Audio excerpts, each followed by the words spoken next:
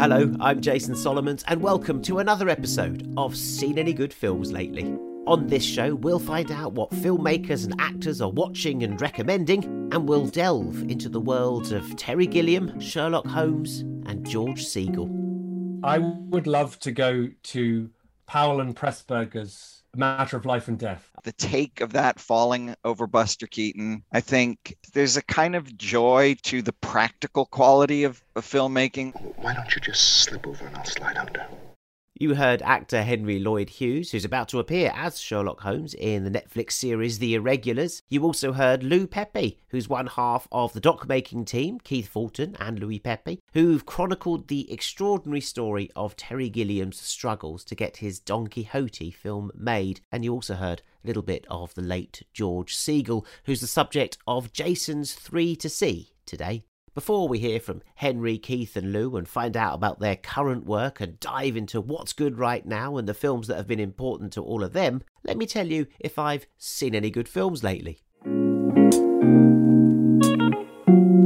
Well, there's one out right now, on streaming, with huge stars, Kate Winslet and Saoirse Ronan. Both of them are usually very good in everything, and the film is called Ammonite, and with such a heavyweight cast, you might expect it to be challenging for awards this year. The fact that it isn't tells you something, but not everything. Ammonite is moving and raw. And that's just Kate Winslet's hands, for this is a wild, windy exploration of the untamed female heart. It's based on the real life of Victorian fossil hunter Mary Anning, who roamed the Jurassic coast around Lyme Regis, where she sold her fossils in a rough shop and to the British Museum, where her discoveries were credited to others, to men, let's be honest. Still, Mary Anning's renown brings the Murchisons to Lyme Regis and into her life. Pompous paleontologist husband, Roderick, played by James McArdle, seeking a pastime for his pretty young wife, Charlotte. My wife, Charlotte, she hasn't been at all well of late. She suffers, it's mild melancholia, perhaps. What a wonderful opportunity it would be for her to walk out with you. Walk out? Yes. Walk the shoreline with you, learn from you. I'm not looking for an apprentice. No, of course not. I am in no position to spend my days caring for an invalid. No. And it wouldn't require you to. You showed me such courtesy yesterday, sharing your knowledge, and I was hoping that you might be able to afford my wife the same generosity. Help give her an interest, as it were. Careful what you wish for, Roderick. What you'll remember about Ammonite is some explosive sex scenes between Kate Winslet and Saoirse Ronan, shot in very naturalistic close-up. This is a very unadorned British costume drama, painting a very harsh picture of coastal life and female loneliness. Ironically, though, it is Michael O'Connor's costumes that have earned the sole BAFTA nominations for the film. Frankly, the film could have done with a little bit more warmth and romance. Like the fossils, it's down to the bare bones, but it doesn't want to endear itself to anyone. It's a slog to watch at times, almost punishing, self-flagellating. And I think that's the idea of the director Francis Lee, but I think it's got the better of him. He's only a second-time filmmaker, made God's Own Country to start with, which also had a lot of sort of wind and dry stone walling. Something about rocks and wind really appeals to Francis. But what he does here is shine a harsh light on Winslet's almost feral performance. It's a very good performance. It's one of her more eye-catching and notable performances of recent years, but she's very much chafed by the stones and by the salty wind, and buffeted by love and the stark reality of life for 19th century working women. Now, back in 2002, I hosted some Q&As in London with filmmakers Keith Fulton and Lou Pepe for their movie Lost in La Mancha. You might remember it. It's one of the great making-of docs starring Johnny Depp, mainly because it wasn't really a making-of. It was more a not making-of. It was a chronicle of one of the great movie failures, that of Terry Gilliam and his seemingly accursed project to make a Don Quixote movie. 20 years on, Keith and Lou are back with another making of. This time it's called He Dreams of Giants, and it's about Terry's ultimately final and thankfully fruitful attempt to make The Man Who Killed Don Quixote, which did come out in 2019, and I think it's a really fine film with a brilliant performance from Jonathan Pryce and starring Adam Driver, who were both Oscar nominated that year, though not for this film, however. But anyway, you take it when you can get it. I was struck by how reflective and ruminative and pensive this documentary was, about the ups and downs of a creative life, about the folly of filmmaking, and the sheer hard work and the toll it can take on a man like Terry, who was approaching his 80th birthday. Could he get his dream out of his head and onto the screen? Or would The Man Who Killed Don Quixote be the film that killed Terry Gilliam? It's been such a long obsession. Everything's in place and everybody's happy. It's a great reunion of slightly older people. And action! This is good. This is excellent. Okay, stop. We're doing everything completely wrong. Fuck this. We are ourselves right now. This is the furthest you have ever been. And there's no stopping us now. Even by Zoom, it was great to catch up after all this time with Keith and Lou, who were in LA, and before we got to talk about some of their favourite films, past and present, I asked them how they felt about going back over old territory. One of the things you do as a documentary filmmaker is you kind of ask a list of questions. What am I curious about? What is the question driving me? And I found myself saying, I'm really curious how he feels about what he's doing. How does he feel about coming close to the end of a journey? You know, Keith and I making this film, we're 50 as opposed to being 30-some-year-old filmmakers. So the questions we had about what does it mean to be a filmmaker? What does it mean to be an artist? Why do we create? It's a slightly different set of questions. And I think that's just reflected in where we found ourselves looking. So it's as personal for you as it is for Terry in some ways. Is that right, Keith? Well, I mean, we were also, similarly with Terry, we were coming back to something, coming back to the same material after almost 20 years. And we changed a lot in that period of time. For one thing, we'd stopped making documentaries on movie sets. And Lou and I, were a bit dragged kicking and screaming to this one because we said, we're never going to make another movie on a movie set. It's the worst place to make a documentary. So part of it was following our own interests. We weren't interested in the nuts and bolts of the filmmaking process this time around. We were interested in what was going on inside Terry Gilliam's head, because the second we got to Madrid, you could see there was a whole hell of a lot going on inside there. This is why the making of this film, He Dreams of Giants, was a bit like holding up a mirror to ourselves, because as I said, there was a 20-year gap between Los de la Mancha and this one, and we're considerably older, and our interests have shifted quite a bit. I think we probably are feeling more of a kinship to Don Quixote in the sense, Lou reread the book before we made this latest film and read it with a very different perception. Lou, you can talk about that better than I can, because I think it's interesting.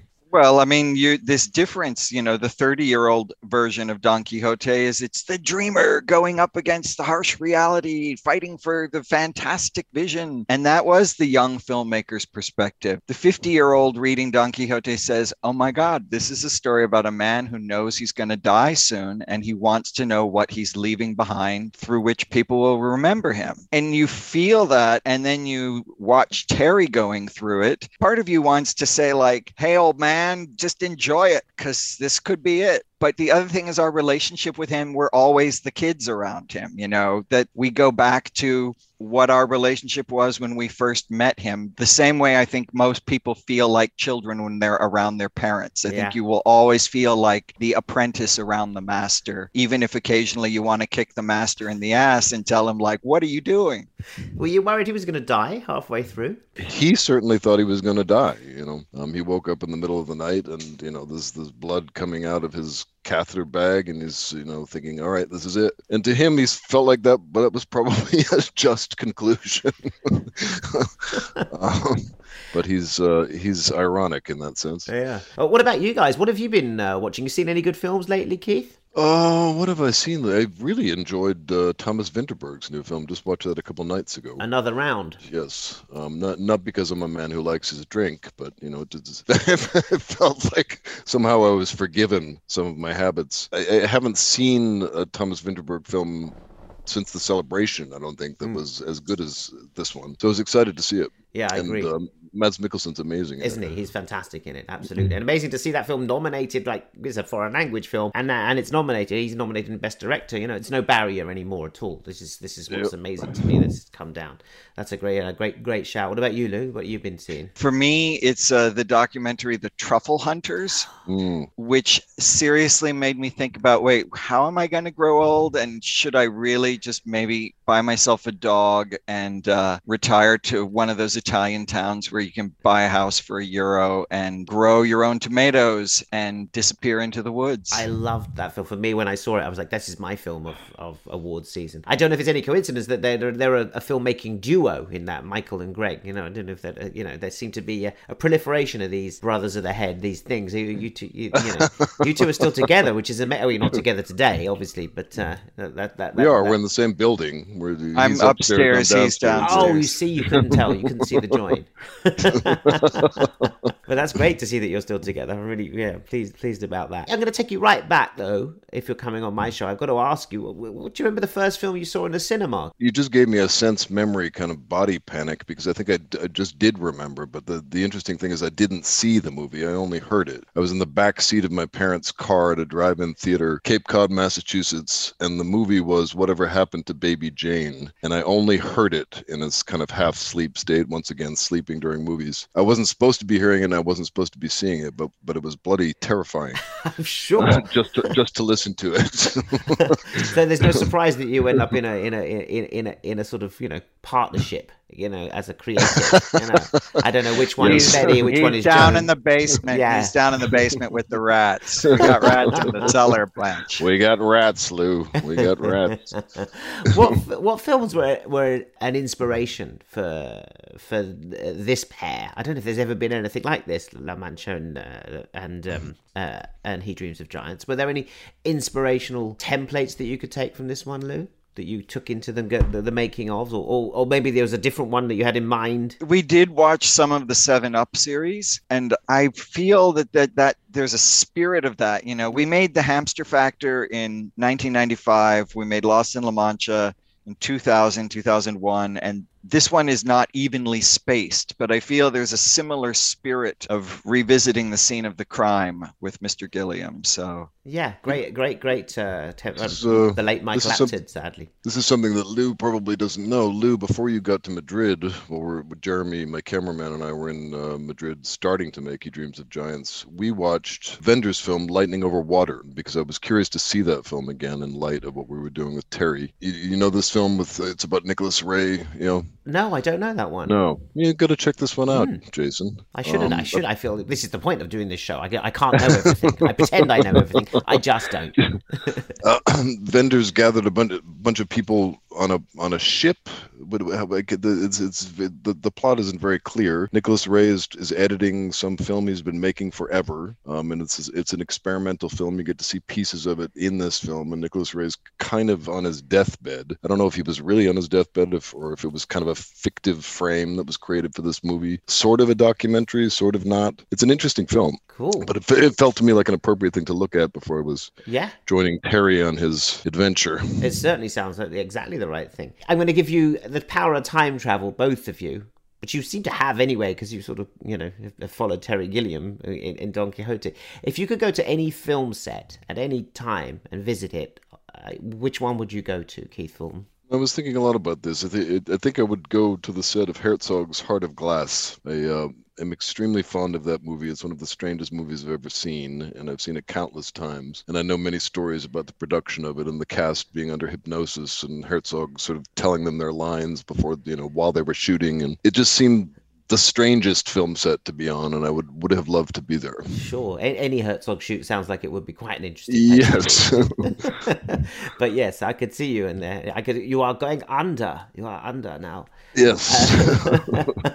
What about you, Lou? Living in Los Angeles, and Keith and I live in the older part of Los Angeles where the movie studios used to be. I was thinking, it would be so beautiful to be on the set of a Chaplin film or a Keaton film and watch stuff that was done for real. Like if you could see that house facade like the take of that falling over Buster Keaton. I think there's a kind of joy to the practical quality of filmmaking that I think like that would have been the exciting. Oh, what a movie set day to that be on. was, where they went, we've got it. I mean, what a day it would have been when they didn't get it and it fell on him or something. I don't know the story, but yes, we've got that. What a take. Oh, amazing. That would have been a fantastic thing to do. Guys, it's been absolutely brilliant catching up with you. I could spend all day quizzing you about stuff and catching up with you. Your house is looking fantastic. Congratulations. And you know, for all the age that we've put into it and the weariness of He Dreams of Giants, kind of angst I was feeling after it, the kind of it settled on a funny place in my heart, you know, and I think that's a really powerful thing for a documentary to do. For all of that, and I'm glad you two are looking so good still. You know, it's been a while since we've seen each other, and it's been a real pleasure catching up. So let's get this pandemic over with, and I'll come to LA or you come to London, and we'll hang out. Thank you so much, Jason. It was a pleasure. And He Dreams of Giants is out on streaming platforms now. A double helping of interviews on this Seen Any Good Films Lately, so why not pour yourself a double shot of Strike? That's STRYYK, the distilled drink with all the spirit, none of the alcohol. A Strike, not vodka and tonic, with a wedge of lime is a treat, and we're delighted to have Strike with us here on Seen Any Good Films Lately, along for the celebrations of awards season. In fact, when you order your Strike at strike.com, that's STRYYK.com, just enter the code JASON40 to get 40% off for Seen Any Good Films Lately listeners. And you get your cocktails ready for BAFTA and Oscar night, why don't you? Cheers, Strike. I'm not sure what Sherlock Holmes would have drunk. I think tobacco and opiates were more his thing, weren't they? But my next guest, Henry Lloyd Hughes, might know, as he plays Sherlock in the new Netflix series The Irregulars, in which an apocalyptic wave seems to have taken over late Victorian London. It's brilliantly conjured up in a mix of accents and faces of all hues. My business partner and I have been watching you from our apartment on Baker Street. Your sister has a gift. She can see things normal people cannot. That's the doctor's name. John. John Watson. He knows much more than what he's telling us. Some strange things have been happening recently. 221B Baker Street. Sherlock Holmes. Henry Lloyd Hughes is an actor who's been in Harry Potter, Anna Karenina, Killing Eve, where he was that evil tech giant. He played in Posh at the Royal Court on the stage. He's been in Indian Summers, Parade's End, and The Inbetweeners on TV. So it was great to talk to him about his colourful career and, of course, his love of movies. And I began by asking him how on earth you take on a part as familiar and much embodied as Sherlock Holmes. Honestly, Jason, the number of times as an actor, right? You know, when you're a working actor like me, I don't spend my year, it's not pre-allocated. I have to go and sing for my supper, and I go in and I pitch, right? And I pitch and I say, look, if you want me, this is how I would do it. That's what an actor's life is like, right? Yeah. So I go in and I'm there and I pitch this version and I say, look, if you want to go to the past, this is how you do it. He's, you know, David Bowie, Thin White Duke. He's sexy. He's wearing the silk, you know, slim trousers, blah, blah. And then if we go to the, you know, if he's messed his life up, then we've got to shave his head. So what I'm saying is I'm pitching. I'm basically walking in. I'm saying, what you see now, forget that. This is how we do it. And this, weirdly, this show is one of the rare instances where the actual pitch is what you see. That never happens. That's most of the time. Yeah, most of the time. Most of the time, we're not interested. Yeah, thanks for your ideas. Yeah, exactly. This director and this writer have been thinking about it for years, and we that's right. But no, that's very strong of you, and I think that's the right way of doing it, to be honest, because you have a vision of him and you're going to play him, and I think very arresting it is too. It looks great on screen, and I love the two. And you're right, the rock star look really works. Mentioned Killing Eve, that was quite a part for you as well. The tech guy, wasn't it? Aaron Peel, was that his name? Yeah, Aaron Peel. Yeah. He scared me. He was a scary chap. Yeah. It's weird that it's probably the part that I've played where I've genuinely uttered the fewest number of words. It's a very sparse character. The astonishing thing was it like really connected with people. And I suddenly thought, firstly, me as Henry, have I been doing it wrong my entire life? And secondly, basically, it's my acting style. Should I have been barking up the Sir Anthony Hopkins tree, which is just say very little. Just be that precision that I've maybe I've wasted all these years, you know, being. There's a great, I don't know, you must have seen it, there's a great Michael Caine acting masterclass sort of he did for the BBC a long time ago, and he sort of says always put a pause in because they can't cut you. That's why he's got that delivery, because they can't. I think it's masterful. Like Oliver Reed did one. Have you ever seen the Oliver Reed? No, I'd love to see that. You must search it up. I think it was on iPlayer at some point, and it's an old interview with somebody who's embedded with him, and the presenter says, "Okay, so I'll practice and I'll read this speech," and he reads it, and Oliver Reed, who may have imbibed one or two things, says, "Is that how you're going to do it? Is that how you're going to do it?" No. I'm not having that. I'm not having that. And he goes through, a bit like Michael Caine, all of the tricks and tips for basically screen acting in 45 seconds. He does 3 years at drama school, and he's pissed, and it's still brilliant. It's still good. Were you at drama school? No. I found the idea of leaving said institution and going out and desperately applying for a chance to be in another institution, a slightly unpleasant prospect. And in retrospect, I don't know if that was the right thing or not. I certainly got told that there was a real old guard of casting director, Jason, the likes of which have kind of been phased out. But I had quite a few dressing downs in the first couple of years of my career, especially, when I left school. I was working in I sold shoes, and then I sold suits, and I was working in a department store, and I would run out on lunch breaks, to go do auditions. And I remember a casting director say, I ran all the way across town sweating, and not even having had a sandwich. And I got to her house and I sat down, and she said, "Well, tell me why you're here." And I said, "Well, I'm introducing myself. I'm a young actor. I'm called Henry Lloyd Hughes, blah, blah, blah." And she said, "Did you go to drama school?" And I said, "No, actually I didn't." She said, "Get out." Oh my God. I said, "Why? What do you mean?" She said, "How dare you be arrogant enough to think that you didn't need to go to drama school? You're wasting my time." Oh. And I was like, oh. I do feel like I know what I'm doing now, which is good. Henry Lloyd Hughes, have you seen any good films lately? What are you watching? I am a kind of film tragic, I suppose. My ability to devote myself to going to the cinema has been thwarted, of course, like everyone's. And I have to say that is a big part of, not to be too trad about it.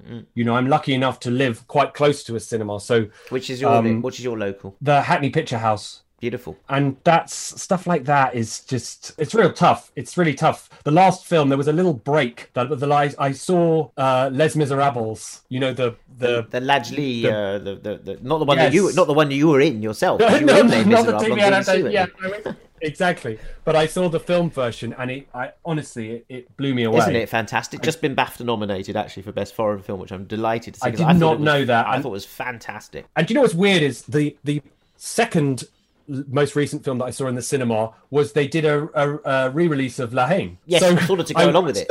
Yeah, I watched those two back to back, and shoot me down, I actually preferred Les Mis. I actually thought it was a better film. I think it takes what the La Haine left as a legacy and kind of ups the ante, and it makes you think. Yeah.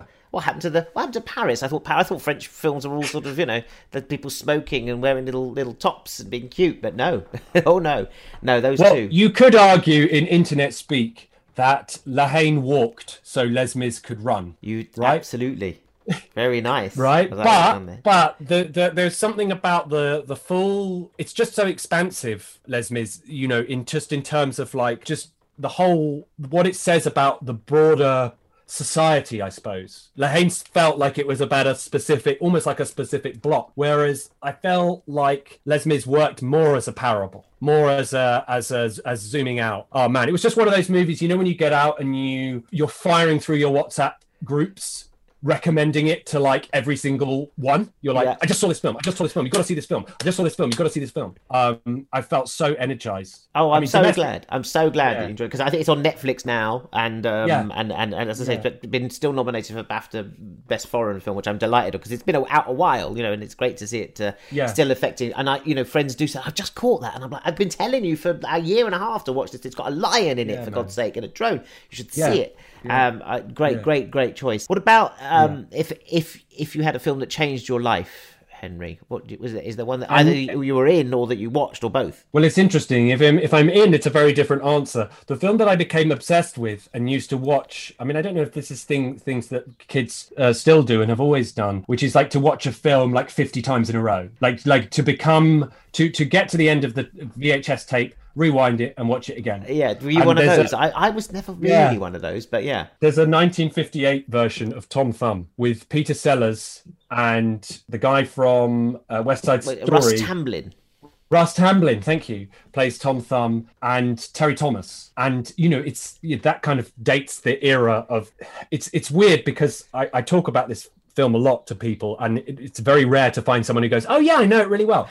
It was at the very cusp of I guess you'd call it stop animation. Yes. They had a name for it. It was called like Toon Vision or something. And so they were moving, basically Tom Thumb becomes, a real boy, a bit like Pinocchio, and the toys, like Toy Story, essentially, they move in his nursery and teach him about the world, and then it all goes pear-shaped and everyone lives happily ever after. Man, I could paint every single cell of that film. Wow. It's a beautiful I know looking every single film. second It's of a it. great choice, and it's got that sort of technicolor magic to it. And he's the dancing, because he's great in Riff in West Side Story as a dancer. Yeah. But his real dancing is in Tom Thumb. It's extraordinary moves in there. Yeah, I absolutely love it. And for me, I can't separate it. It's like I watched it so many times that like I can't even remember where my memories of childhood begin and that film ends. Well, have you tried this on your kids then? I did, and they watched it. And I was slightly, they absorbed it. I think we'd need to watch it another 49 times in a row to have the same effect. But the weird side effect of this, of course, is that I can't enjoy West Side Story. Because he's grown up in it or something, yeah. Just what is Tom Thumb doing? Why is he hanging out with these guys in New York? It makes no sense to me. I tried recently in lockdown. We watched Cold War, which kind of blew my mind, and I just thought was astonishing. I watched Roma for the second time, and again, these are just profoundly heart-stopping works of absolute staggering genius. We went to follow it up with West Side Story, which is one of my wife's favorite films, and I said, "I'm sorry, I can't put up with Tom Thumb doing this." Really, because he's clicking. He's not thumbs; it's fingers and thumbs. It's it's one of those things. I was so in love with the world of him as Tom Thumb. I couldn't bring myself to let him be. I love your little family film club, by the way. The Cold War, Parakowski, then the Quaron's Roma, beautiful, and then the West Side Story. These are master. You are looking at masterpieces, even if one's slightly disappointing because of your Tom Thumb. So great choices. I mean, they really are really great recommendations. Well, if I gave you the power of time travel, could you? And you could go to any film set that you wanted to go to. And land in it and sort of be there and hang out and, watch the director or hang out with the actors. Which one would you go to? I would love to go to Powell and Pressburger's Matter of Life and Death. Oh. And I'm not just saying that, well, I love the film. And I'm not just saying that because the sets are so amazing. Obviously I'm cheating in a way because what I'm getting is two films, right? I'm getting Heaven and I'm getting Earth, okay? But I'm a huge David Niven fan. Yeah, kind of obsessive. Yeah, a little moustache would suit you beautifully. My grandparents, who were also in the film industry, my great grandfather was a film hairdresser. In the studios. Yeah, and my grandfather was he was everything. He was an actor. He was in the Dam Busters. 49th Parallel. He's the only man to have shot Laurence Olivier on screen. What's his name? Basil Appleby. Marvelous. You can check him out on IMDb. If you're a kind of war movie buff, you might actually recognize him. Is it Basil Appleby? Basil Appleby, yeah, exactly. Anyway, the point is they were kind of friends with the Nivens anyway. So I had a bit of family histoire, but anyway, I'm just obsessed with that film, and I would love to be chummy and we could talk about. Would you go up the escalator, go up the heavenly? I'd definitely go up the escalator. I would run up that. It would be the best set. I've always liked escalators anyway, since Brent Cross Shopping Centre. I've always thought they were amazing. Yeah. But to see it go up there, and I don't know if you've seen Disney's recent Soul, the Pixar movie Soul, which is on Disney Plus. Yeah. I mean, I did. They completely use that, as the central image. It's extraordinary stuff. Yeah. Did you have a film poster on your wall as a kid, or do you still have some? Would you believe it? Well, listen, first thing to say is I have an original lobby poster of Tom Thumb framed in my house. Oh, you really went the whole Tom Thumb. Yeah. I also have an original lobby poster of Cinema Paradiso, which is just a kind of totem because of my love of cinema in a way. I love that film, but it's, it just, when you open the door and you see a big, and it's an original Italian one as well. If you see the poster of Cinema Paradiso, I feel like that's like having a crucifix on the wall and shows you're a man of faith or whatever.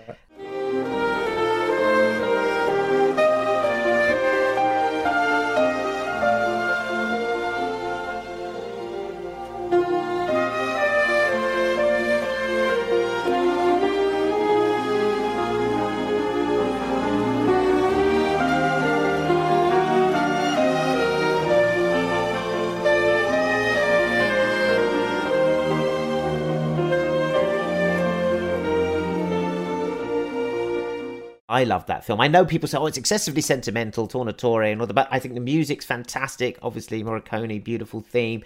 And that montage of love sequences is just, it's astonishing. Romantic. The only thing I wish is that they had better sound technology back in the day, because some of the dubbing and the sync almost is like, I've often felt like it just needs a remaster. I think it was remastered last year. I think it's out in 4K now. So you need the new Blu-ray or DVD. Or I will gladly accept it. But the true answer to your question is, when I was a teenager, I actually had the poster to Shaft on my wall because I was obsessed with blaxploitation films, and I still remember it was above the mantelpiece. The mob wanted Harlem back, and they got Shaft up to here. That was the tagline. Good. It's a good poster. I remember the writing on that poster. Yeah. Cool. Yeah. And he's like kicking. I think he's like, he might be mid kick, like he's just kicked down a door, and he's the private dick that gets all the chicks. So yeah, exactly. Who is the man who would risk his life for another man? Oh, I'll tell you who. John Shaft. That's who it is. Great poster. You bet your damn. Ooh, watch your mouth. But I'm talking about Shaft. I can't believe there's not a little wah-wah guitar band behind you. You need the whole thing. Isaac Hayes there with you.